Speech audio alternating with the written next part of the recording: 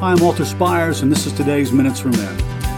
Yesterday began the season of Advent, which simply means coming. The theme of the first week is hope. After the deception of Eve and Adam's fall, hope was all but lost. Perfect creation was now subject to all that came into it with the sin. Yet out of that hopelessness and the death penalty for man, God made a way to cover their sins with the blood of animals, as we read in Genesis 3:21. In Genesis 2:15, God promised one who would come from the seed of Eve, who alone could fix the sin problem that followed. This is the first foreshadowing of Jesus. For thousands of years throughout history, God's people waited for this promised one to come and defeat Satan and sin. Abraham was the father of their nation, but he was not the one. Moses was a great man of God and leader, but he was not the one.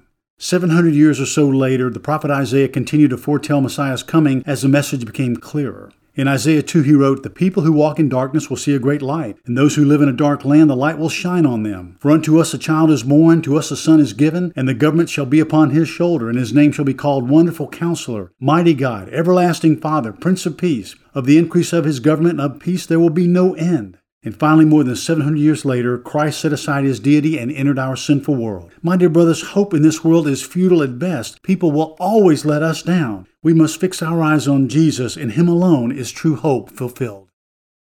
As we move into this marvelous season of giving and celebrating our Savior's birth, it's that time of year when ministries reach out to ask for your generous year-end gifts. Desperate Men Ministries reaches thousands of men and women all over the country, and I am personally involved in reaching and discipling hundreds of men and women in Middle Tennessee, homeless, in recovery programs, addictions, in prison, people who aren't able to support this ministry financially but are tirelessly served and blessed by it. So I'm asking you to stand in the gap for them and with us to support this ministry. You can do so by going to desperatemen.org/donate or on our website, or you can mail a check to the address in the signature line. We have great plans going into next year and need your help to get there, so please give generously. God bless you.